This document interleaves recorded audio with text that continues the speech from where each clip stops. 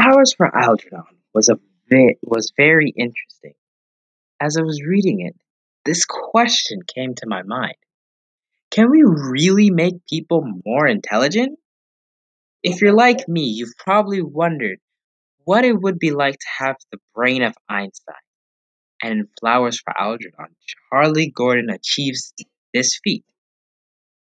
He went from having a low IQ to one that surpasses that of even Einstein. It seems to be that he moved from the level of Patrick Starr to Ruth Bader Ginsburg. But realistically, is this really possible? Can people move from a low IQ to genius the way Charlie did?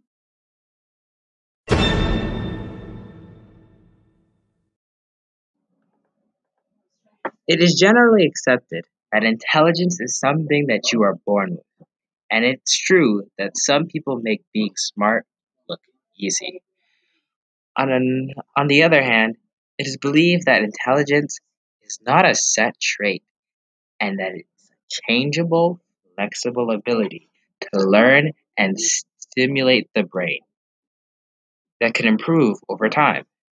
I think that Dr. Strauss and Dr. Niemeyer were trying to prove this hypothesis that intelligence is a changeable, flexible ability to learn and that the brain can improve over time.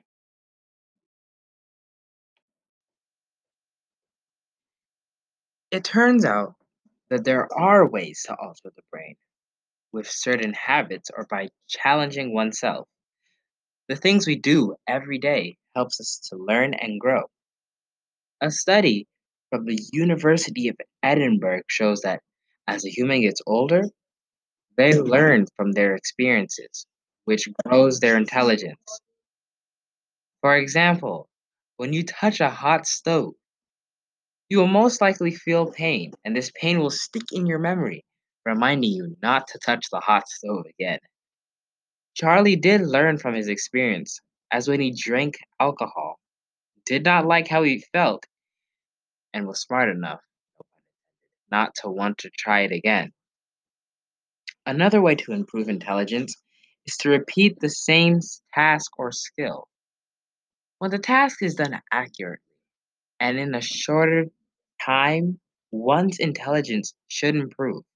But this did not happen for Charlie. He did not win the maze race against Algernon, nor did he spell his words correctly, no matter how many times he tried. So I feel that repetition did not grow Charlie's intelligence, and he was stuck with the intelligence level he was born with. But wait, he did get smarter. Or was it artificial?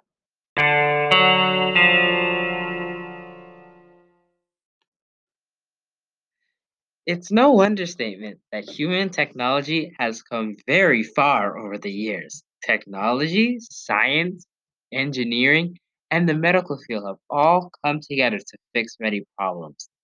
One of these technologies is artificial intelligence, or more commonly known as AI. Right now, when people think about artificial intelligence, people think of Star Wars or Star Trek or something like that. Interestingly, it is suggested that AI might be able to help with the IQ conditions such as Charlie. Maybe in an advanced future, we could have such robots wandering around and helping people like Charlie, or even better, enhancing their abilities. This includes the ability to think, of course. Vince Cerf, Internet Hall of Fame member and vice president and chief internet evangelist at Google, said, and I quote, I see AI and machine learning as augmenting augmenting human cognition. End of quote. He feels that there will be abuses and bugs, some of which will be harmful. And so we need to be thoughtful about how these technologies are implemented and used.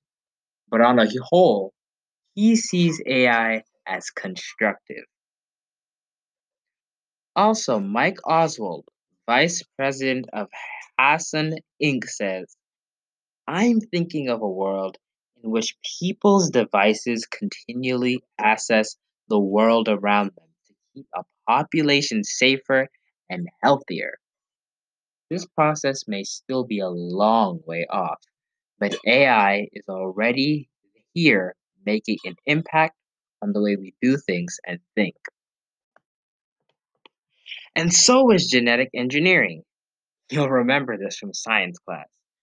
Genetic engineering allows scientists to alter someone's DNA. This process can potentially stop a common hereditary disability that runs in a family from being passed down.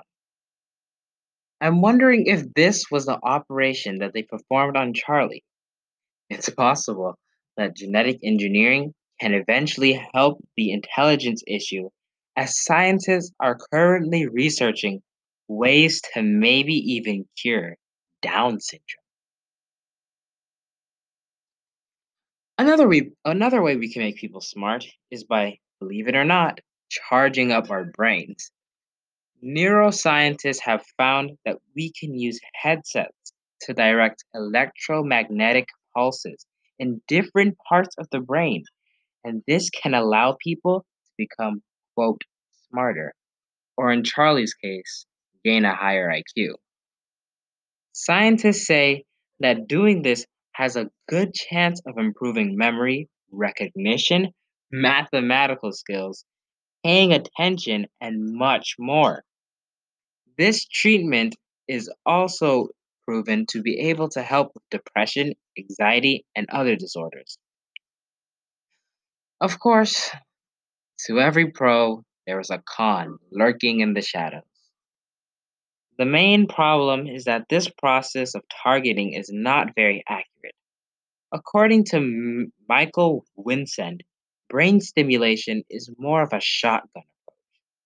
The side effects of this problem are also extremely serious. If not accurate, it can alter a part of the brain that was supposed to be left untouched. Charlie's operation, whether by genetic engineering or by the shotgun approach, worked, and at least for a while, until it wrote out and returned him to his initial IQ level. Was there an expiry date on his AI operation? The question remains to be answered. If AI improves one intelligence, how long will that new intelligence level last?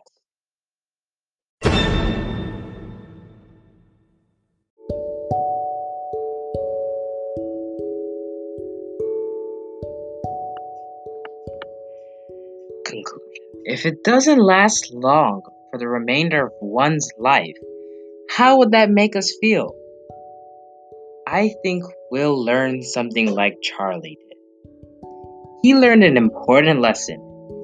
He realized that his intelligence was not given to him at birth, that even though it felt good, it was at best artificial. Then he felt uneasy when he returned to his old normal, but he also learned to deal with it. Start over somewhere new. Is that intelligent or what?